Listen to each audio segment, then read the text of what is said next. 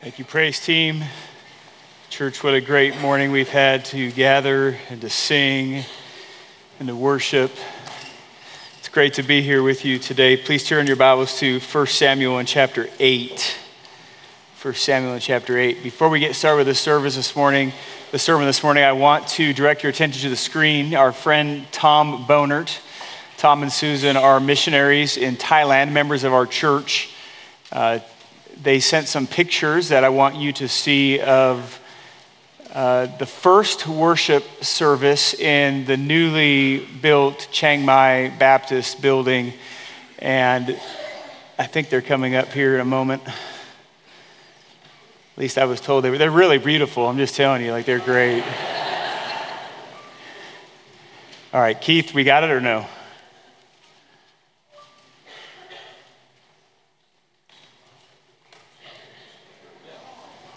Okay, so this is by the way, this is what you contributed towards. You voted to send money for them to complete the project. You know it's a Baptist church because the front rows are empty.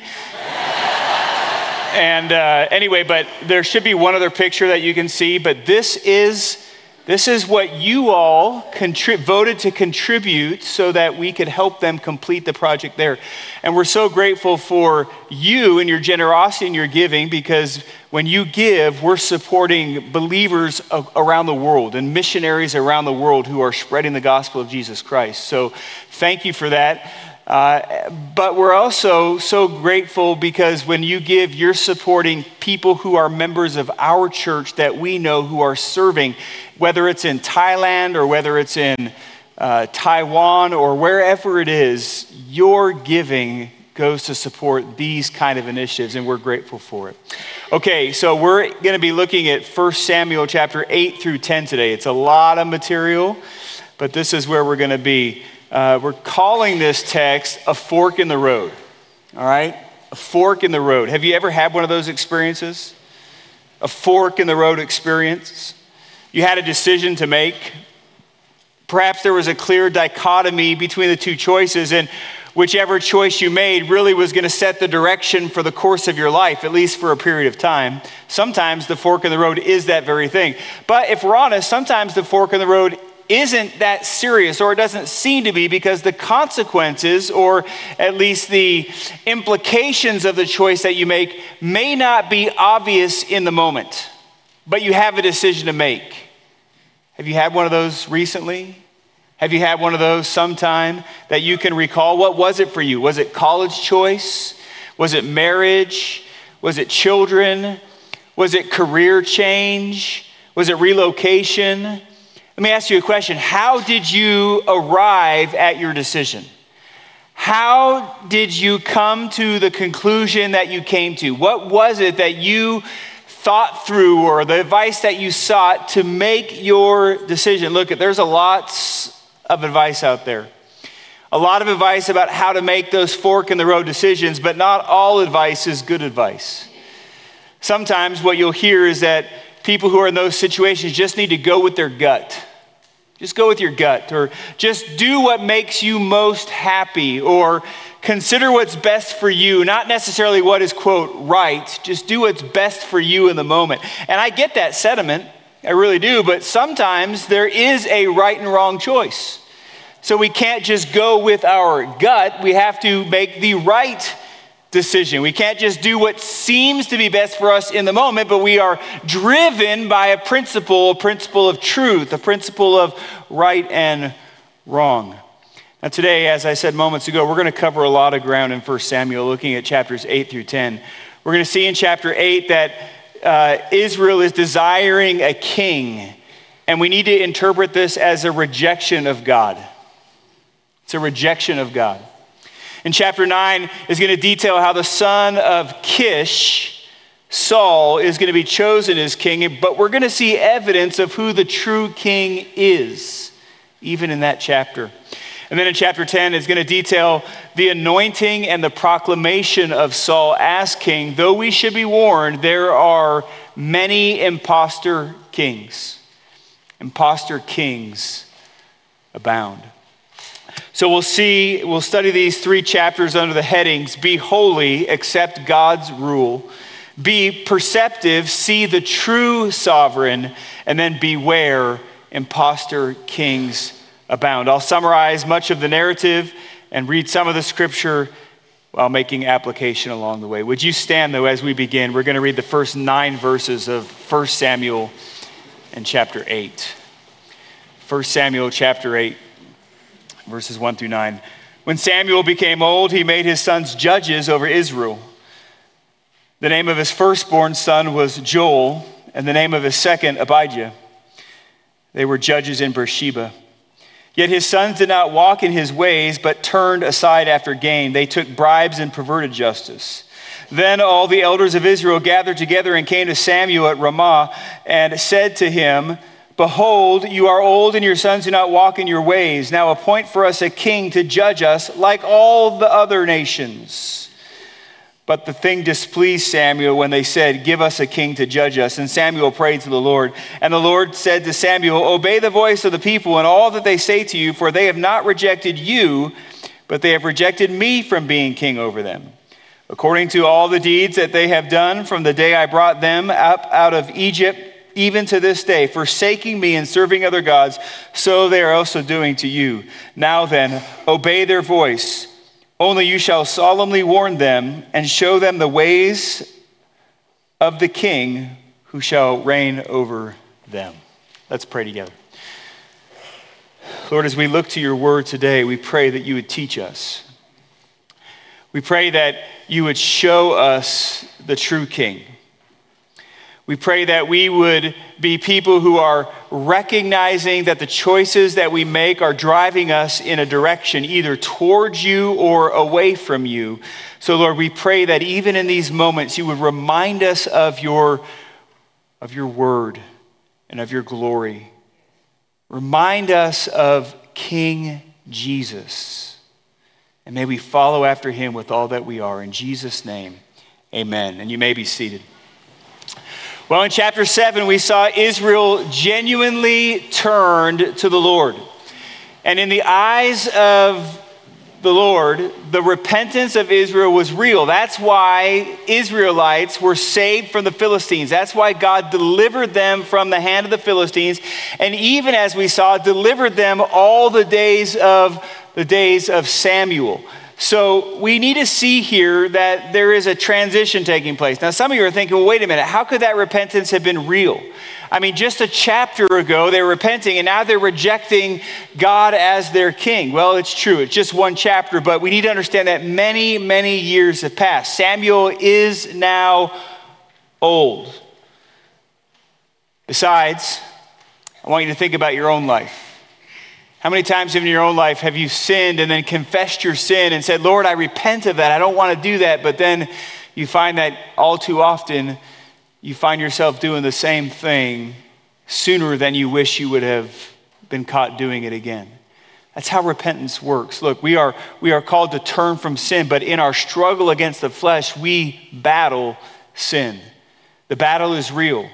So the Israelites, even though this was just one chapter, this was several years down the road, and now they were rejecting the one true and living God. They were saying, "We don't want your kingship." Now, they weren't saying it just like that, but that's essentially what they were saying when they said, "We want a human king to rule over us like all the nations, like every other nation." Well, the indication of Samuel's age at first glance seems to play a role in the decision of the elders of Israel to approach him and ask for the king. For some unknown reason, this wasn't what we saw through the book of Judges, that the son of a judge would become the next judge, but this is what Eli did, and now this is what Samuel did, and he made his sons judges over Israel, the southern part of Israel in Beersheba. Unfortunately, his sons were not like Samuel. They were more like Eli's sons. They were not honorable people, and they turned after gain. Now, difference between Eli and Samuel is that even here, Samuel is seen as a godly individual. In fact, the ways of his sons are compared to Samuel's ways. The sons did not walk after their father, Samuel. So we understand that Samuel here is still seeking the Lord. He's still loving the Lord. He's still pursuing the Lord, but he is an old man now. And they say, "Look, you're old, You're old. We need someone else. We need a human king. Samuel, you're not going to be around much longer. We don't trust your sons, so get us a king to rule over us, to go before us, to judge us, to lead us in military conquest, because we want to be like the other nations. I mean, that's the demand that we see here. The demand is for Samuel to appoint for them a king to judge them like all the nations. Friends, this is a fork in the road moment. This is a fork in the road moment for the nation of Israel. Who do they want as king? Who will they follow? Who will they serve? Now, I want us to consider chapter 8 under the heading, Be Holy, Accept the True King's Rule. Be holy, accept the true king's rule. Samuel doesn't like what he hears. I mean, they ask for a king and he does not like what he hears, and he immediately turns to the Lord in prayer, right? So he's not happy. He turns to the Lord and he begins to pray. And what the Lord says in response is key. Samuel, they're not rejecting you. They're not rejecting you. They are rejecting me from being king over them. By the way, it's always been this way. From the time I delivered them from Egypt, they've always been turning to other gods. They've always been rebelling. They've always been rejecting me. Samuel, just do what they ask. Just do what they ask. Give them what they want. Give them what they want, but warn them about what they're asking for. So let's just take a step back for a moment and consider the implications of what the elders of Israel are asking for. When God called Abram to himself and said he was going to make him a mighty nation, right? He was going to multiply his descendants as the sand on the seashore and the stars on the sky. And then when he freed them from the land of Egypt and brought them to Sinai and covenanted with them in that moment, he had in mind a people who would be devoted to him. He had in mind a people who would be different from all the other nations. Let me just read for you in Exodus in chapter 19. Exodus chapter 19 and verses 2 through 6. They set out from Rephidim and came into the wilderness of Sinai, and they encamped in the wilderness. There Israel encamped before the mountain. While Moses went up to God, the Lord called to him out of the mountain, saying, Thus you shall say to the house of Jacob, and tell the people of Israel, you yourselves have seen what I did to the Egyptians, and now I bore you on eagle's wings and brought you to myself. Now therefore, if you will indeed obey my voice and keep my covenant, you shall be my treasured possession among all peoples. For all the earth is mine, and you shall be to me a kingdom of priests and a holy nation. These are the words that you shall speak to the people of Israel. Do you see what's going on here? God is saving a people. He is bringing a people to himself, but that people is to be characterized by holiness. They are to be different from everyone else. They are to be God's treasured possession. They are to live according to his ways. Set apart, different, people who obey, people who trust the true God. Later on, through the prophet Isaiah, God would tell his people that he called them in righteousness. He has taken their hand and he has kept them. And he has set a covenant for the people that they are to be, Isaiah 42, a light to the nations. Right? So there are people who are holy to the Lord. They are different than everyone else. But in all of that, they are a light to the nations, a light to all the other peoples of the world. In other words, they were to be different. The way they lived, the way they loved, the pursuits of their lives, all meant to point people to the glory of God. In a dark and a broken world, they were to light the way to hope. But now they wanted to be like all the other nations. Something had gone amiss, astray, afoul. And they were admitting it with their desire for a king, and they had proven it with their rebellion through the years. Israel was not going to be a light to anyone as long as they lived according to their own wisdom and rejected the Lord as the true king.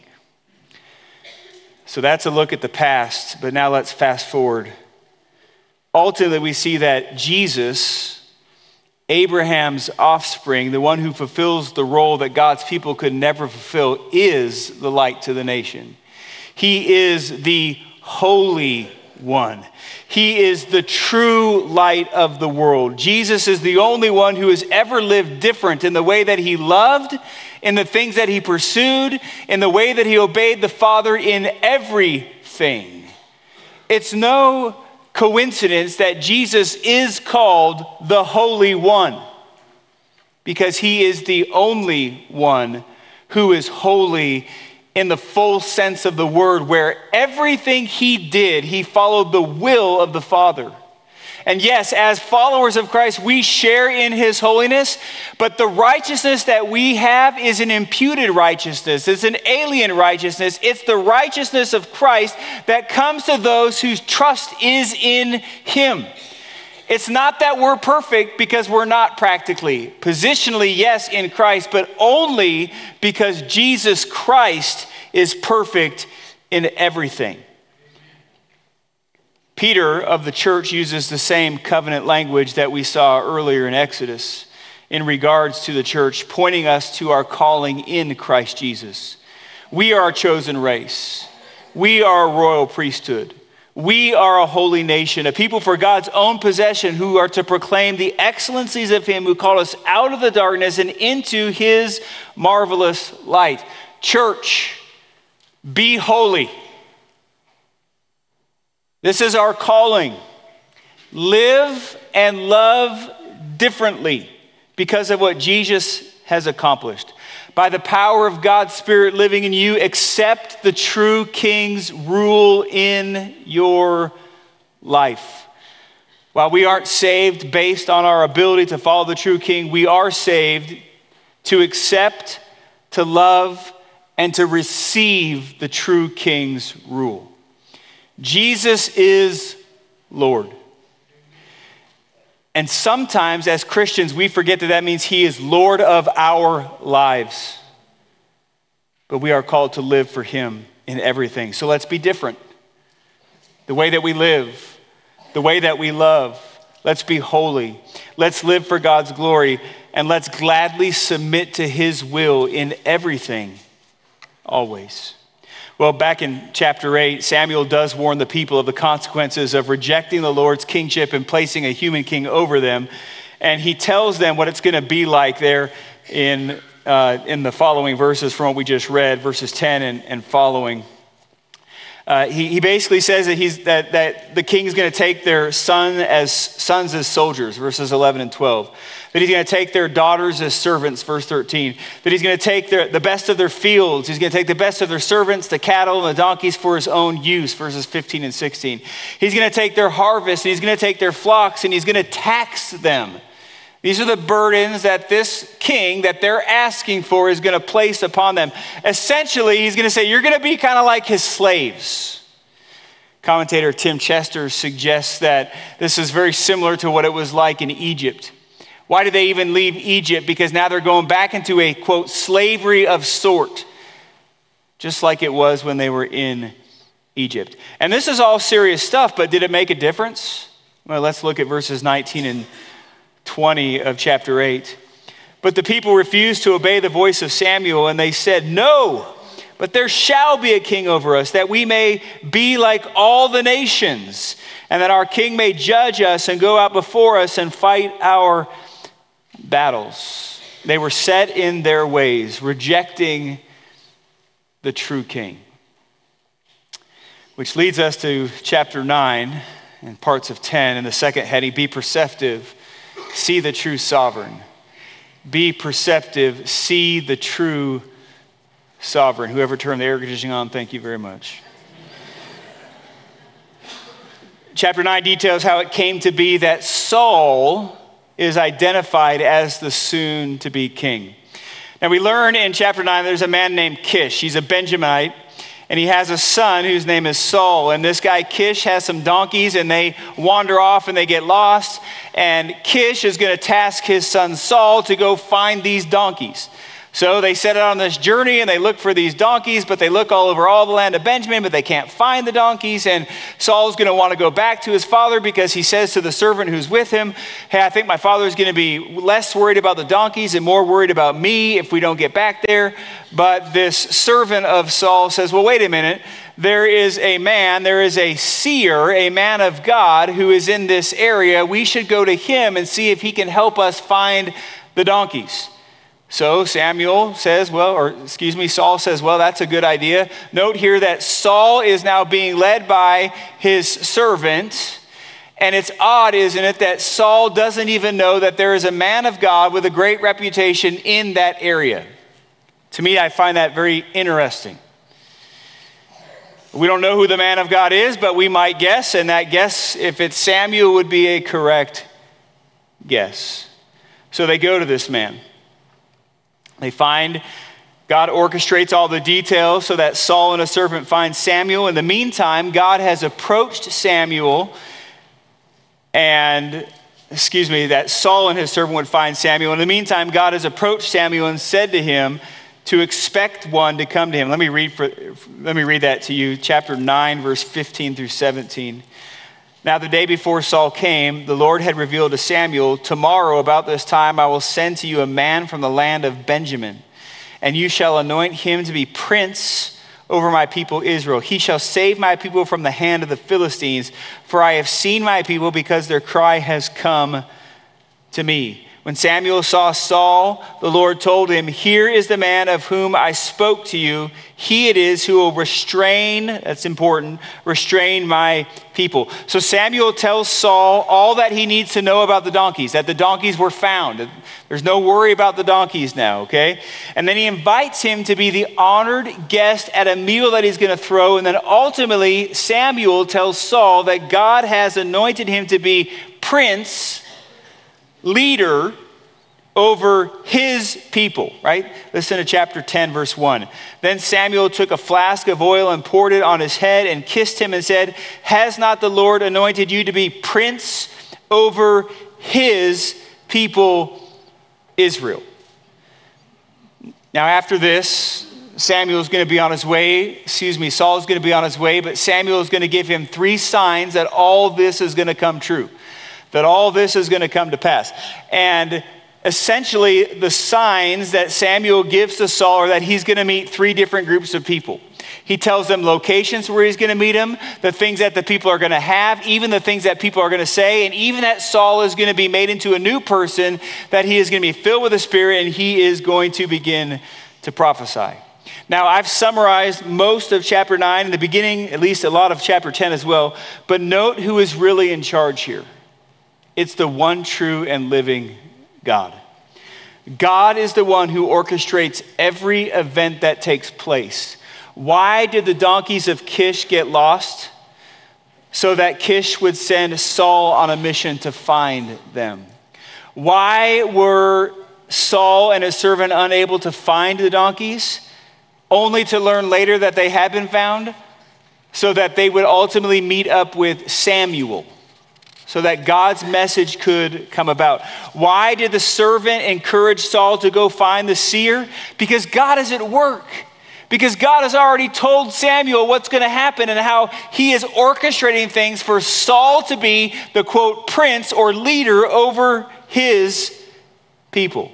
How is it that Saul would meet 2 men by Rachel's tomb who would communicate the exact same message that Samuel predicted, and then meet 3 men by the Ark of Tabor carrying very specific things that Samuel communicated, and then meet a group of prophets, and then Samuel himself be filled with the Holy Spirit so that he would join in the prophesying, just as Samuel predicted, unless the Lord is the one calling every shot here. He is the true sovereign.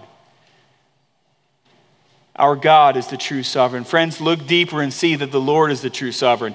He is the one who is orchestrating every event that is taking place in this chapter. It's no surprise to me, friends, that God anointed Saul to be, quote, prince, or translated leader over his people. Note that he does not say king here. People are asking for a king. God says to Samuel that he's going to anoint Saul as prince or leader over his people. Friends, in chapter 9, verse 17, we read that Saul is the one who would restrain God's people.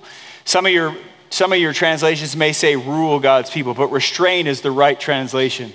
It tells us that there is a code by which Saul is to lead or to restrain the people that God has already put in place. God is in control. God may be anointing Saul as prince over his people and yes, king, but God is not giving up his authority. God is not stepping off of his throne. God is still the true sovereign. God is still in charge. He's calling the shots. He is the true king of his people. And this is how our God is depicted in Scripture, right? The true sovereign, the true king, the exalted one, the one who is in heaven and does all that he pleases. God may be giving the people what they want, a king like all the other nations. But this just an aspect of his judgment on his people as they are rebelling against him. But he is still the sovereign, and he is still the true king. Now, before we transition to the last point of application, one thing to keep in mind here is that God allows for Saul to be king. And at one level, Saul is God's choice, okay? We have to understand that at one level, Saul is God's choice. But don't miss that Saul is the people's choice. He is the handsome young man who is taller than everyone else. He is the one that the people want to rally around. He fits the bill of what they were looking for in an earthly king. Of course, they were only looking at the externals. Pastor and author Richard D. Phillips writes, Israel demanded a worldly king. Saul was God's answer to them. So here's an example of God giving the sinful and rebellious people what they wanted as an aspect of his judgment on the people. Now we're going to see this in a minute, but when God, see this in a few weeks, but when God rejects Saul and he finds another, David, it is a man after God's own heart then, of God's choosing. Even if he didn't, David have that same external image as Saul in the moment. Well, with that, finally, beware imposter kings abound. Beware imposter kings abound. So as we continue in chapter 10, I want you to listen to verses 17 through 19. Chapter 10, verses 17 through 19. Now Samuel called the people together to the Lord at Mizpah, and he said to the people of Israel, Thus says the Lord, the God of Israel, I brought up Israel out of Egypt and delivered you from the hand of the Egyptians and from the hand of all the kingdoms that were oppressing you. But today you have rejected your God who saves you from all your calamities and your distresses. And you have said to him, set a king over us. Now therefore, present yourselves before the Lord by your tribes and by your thousands. So Samuel tells them what the Lord has done, how the Lord has saved them, how he's rescued them, how he's delivered them, how he has cared for them through all these years. But then he also tells them what Israel has done, that is rejected him, rejected the Lord, and demanded a king. Isn't that amazing? We might think that Samuel is beating a dead horse because I've read this multiple times. And it's going to come up again and again in the next couple chapters. Samuel doesn't miss an opportunity to tell the Israelites how sinful and rebellious they are in this choice. As they choose the wrong fork in the road, they go the wrong direction, Samuel is continually telling them, look what you're doing. Look how foolish this is. Look at what you're doing. You're rejecting the one who has saved you. Well, the next verses then tell us how the tribes of Israel were gathering around and how by means of the casting of lots, it came to the tribe of Benjamin and to the house of Kish, and then Saul was going to be chosen as king. And while God had already selected in private Saul as the king of their choosing, this ceremony then would give credibility to how they came about of coming to this one named Saul. Interestingly, when the lot landed on Saul, he was nowhere to be found. Isn't that odd? He was nowhere to be found. Everyone's like, well, where is he? They're all confused. Let's read in verse 20 and following. Then Samuel brought all the tribes of Israel near, and the tribe of Benjamin was taken by lot. And he brought the tribe of Benjamin near by its clans, and the clan of Matrites was taken by lot, and Saul the son of Kish was taken by lot. When they had sought him, he could not be found. So they inquired again of the Lord, "Is there a man still to come?" And the Lord said, "Behold, he has hidden himself among the baggage." Then they ran and took him from there. And when he stood among the people, he was taller than any of the people from his shoulders upward. And Samuel said to all the people, "Do you see him who the Lord has chosen? There is none like him among all the people." And all the people shouted, "Long live the king." Now, interestingly, that term baggage really just means stuff. He's hiding amongst the stuff. We don't know what the stuff was, but that's not important. What's important is that he is hiding. Now, some commentators will say, well, this really shows Saul's humility in the moment. Maybe. I think it shows his fear in the moment. I think it shows that he is a fearful person, and he's hiding because he doesn't know what's to come and what to do in the moment. And some read sarcasm into Samuel's words there in verse 24. There's no one like this guy. Look, he's hiding. Could be sarcasm. But when they see him, they say, "Long live the king." They're just so set in their ways, rebelling against the one true and living God. Long live the king, the one who's hiding among the baggage. Now, as we close, I want to clarify, Saul did do a few good things as king. But when we look at his reign overall, which we'll see in the coming weeks, it's an utter and complete failure. In fact, he'll end up fighting against the will of God. And friends, this reminds us that there is one true king, and his name is Jesus. Fallen humans are guilty of seeking out, setting up, and serving imposter kings all the time, right? People who fit our descriptions of what we want or what we think is important in a king or in an idol. Even the greatest human leaders fall short. Don't be deceived, friends. There are imposter kings everywhere. Some are self-promoters. Some are elevated to heights because of the values of the people, but none of them are worthy of honor and glory and worship that we give them. And just to be clear, this is a political situation, and there are political kings and idols out there today, but they're not all of political nature. Fallen humans make idols out of athletes and entertainers and celebrities, and while the worship of such people may not look like we bow down to them,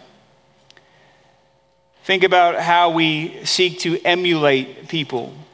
Think about how we give money to people, buying their albums, supporting their debauchery, thinking through how we arrange our schedules and our time around them, their events and their productions. This is an ever-present danger, friends. There are imposter kings all around us, but only Jesus is worthy of all that we are. Only he's worthy of our time and energy and resources. There's one true king, and he deserves our all, and he deserves our worship, and he deserves our priority. So don't fall for imposters, people or material things that would seek to rule and reign over your life. Install Jesus as the true king and live fully for him, because only Jesus deserves it. Only Jesus fulfilled the will of God in everything. Only Jesus went to the cross to die for your sin and rose again on the third day. Only Jesus offers forgiveness and reconciliation with the one true and living God. Only Jesus loves you enough to die in your place. Friend, this morning, if you don't know Jesus, if you don't know the forgiveness of sin, if you don't know the hope of eternal life that's found only in Christ Jesus, then this morning during our time of invitation, come, and we want to share with you the hope that is found in him. We want to share with you the hope of the gospel of Jesus Christ. In your own life, friend, don't miss the fork in the road.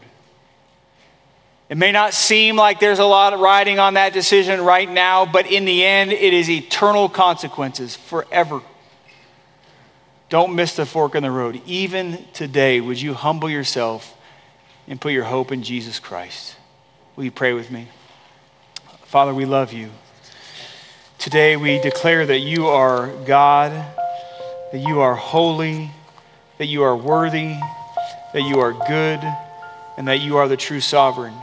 And today we declare that we love Jesus and that we need him for all he is and all he's done. So Lord, in this room, would your Spirit work? Would you draw us close to you? Would you humble us? Would we confess sin? Would we turn to you? And Lord, for those who are apart from you this morning, would you convince them? Would you make it clear that their hope is only found in Jesus? We pray these things for your glory. In his name we pray. Amen. Friends, if you have questions about the gospel and eternal life, we want to connect with you and talk with you. If you have questions about baptism or church membership or you need prayer, we're here and we'd love to connect with you about any of those things. Would you stand and would you sing with us as we